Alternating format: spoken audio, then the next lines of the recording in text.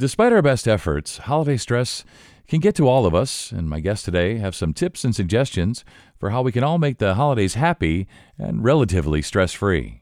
I'm joined today by psychiatrist Dr. Patricia Mickunas and psychologist Dr. Gene Scott, and they're both with Memorial Health System.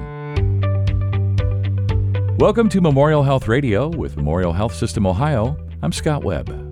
So I want to thank you both for joining me today. We're going to talk about holiday stress, and I was mentioning to Dr. Mickunas that I was already at the store today and thinking about Christmas ideas and whether it's too early to start buying things, and I just took a deep breath and said, you know what, I'm not ready for this yet, and maybe some folks in the audience are experiencing that as well. So Dr. Mickunas, I'll start with you. Let's talk about holiday stress and why the holidays are, for some anyway, more stressful than other times of the year. There can be a lot of reasons for that. And one of the things you mentioned, and Dr. Scott and I were discussing earlier today, one of the primary places where anxiety creeps in is when we are all comparing our reality to expectations of reality. And I think that the holidays for many are certainly, expectations are very overblown, not just because of family or whatever, but culture. Now we have holiday decorations out before Halloween, and that was never the case in the past.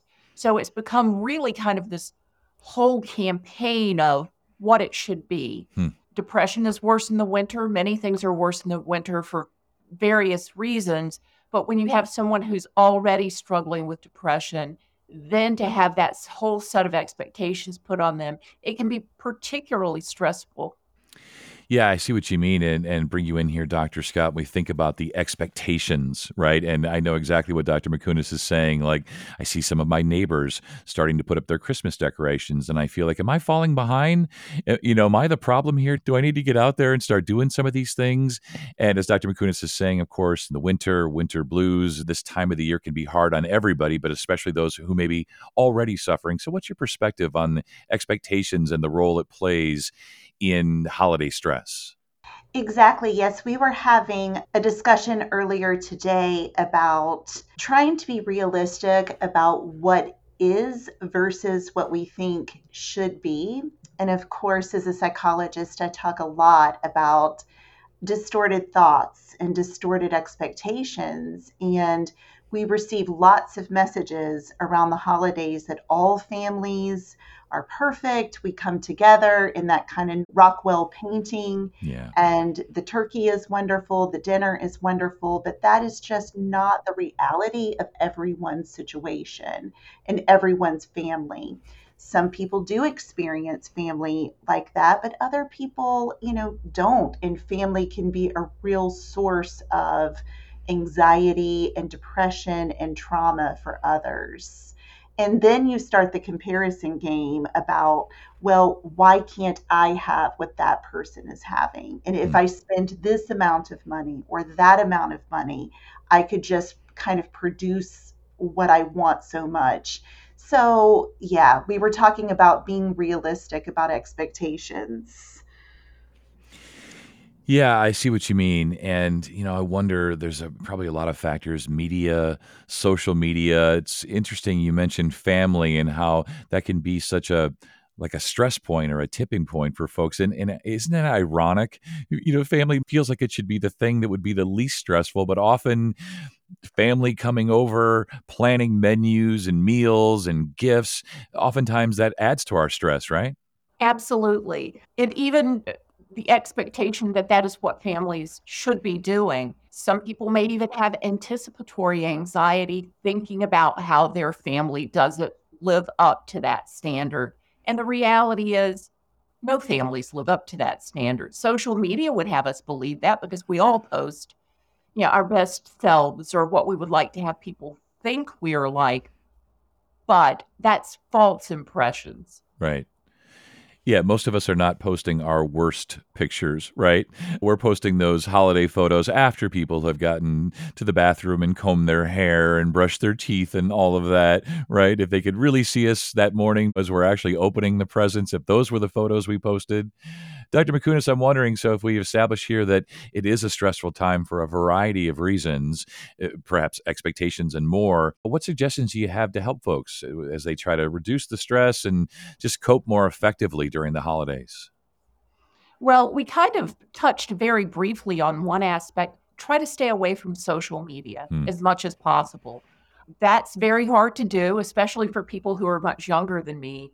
And then there are these recommendations on eating healthy meals. Everyone knows that, staying away from alcohol, but giving yourself the grace to say no is a huge thing. It's a hard thing to do. You don't even have to offer excuses about why you don't want to go to a party on Christmas Eve and then have another party on Christmas Day with your family. You can just pick and choose. And if these are people who genuinely care about you, they will understand that. Stay home on Christmas Eve, watch a silly Christmas movie, laugh. Try to pick and choose, try to prioritize what's important. Set a budget for yourself so you don't overspend. It's very tempting to go into debt at Christmas and then not pay it off till the next Christmas. Yes, and I'm sure the banks love us for that we're willing to go into debt to show how much we love our family members. Thinking about that, Dr. Scott, how do we pick and choose? How do we prioritize? I know when our kids were younger, we just decided that it was just too stressful for us to pack up that whole operation and go on the road Christmas morning or Christmas Day. So we started hosting and entertaining ourselves, and we would have the family over for brunch, and they could bring the gifts for the kids, and it reduced our stress levels immensely. What other things do you recommend for folks as they try to pick and choose and lower their stress? Well, one thing I would recommend is really acknowledging your feelings and acknowledging and giving yourself permission. And like Dr. Mickunas said, the grace to recognize what is driving this behavior. Why are you feeling it necessary to pack up everything and go visit every family member from here to the other side of, the county or the state? If you are feeling overwhelmed, if you are feeling sad or anxious or like it's just too much, giving yourself permission to acknowledge that is okay. That is okay to say no. It's okay to recognize. And it's also okay to show family members that we can love someone and set boundaries all at the same time. And we don't have to absolutely, you know, dig ourselves into the emotional kind of tailspin to please others. And that is okay. So I would definitely say acknowledging feelings and being able to say no and recognizing that both of those are okay. Yeah, I think that's so right. But, it's one of those things over the holidays, especially, it feels harder to say no, right? Other times of the year, I don't seem to struggle with, no, I can't do that. I can't be there. I'm not doing that. But for some reason, over the holidays, I just feel like I have to say yes to everything. I'm sure a lot of folks feel the same way, right? I believe they do. And that certainly gets back to expectations others place on us, our belief of the expectations they have of us, Right. and what we think society expects. As Dr. Scott was talking, I was thinking of an example of one family I knew, and they kind of came up with this idea that they just weren't going to participate. And so they set a budget. Each person got the same amount of money, but they didn't buy Christmas gifts. They all went together the day after Christmas, spent their money, got back, kind of shared what they'd bought, and had a lovely dinner out. And they were perfectly happy with that, and nobody fought. Right. I mean, that's genius. So there are many, many ways to celebrate and to celebrate our family's uniqueness Yeah. without getting into those kinds of situations and conflicts where we're trying to read one another's minds.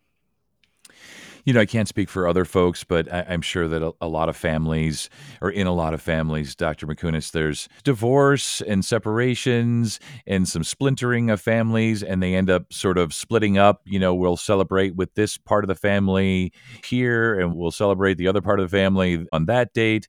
Do you have any thoughts about that? When we think about families or friends and can't really all get together at the same time, at the same place for a variety of reasons, divorce and otherwise.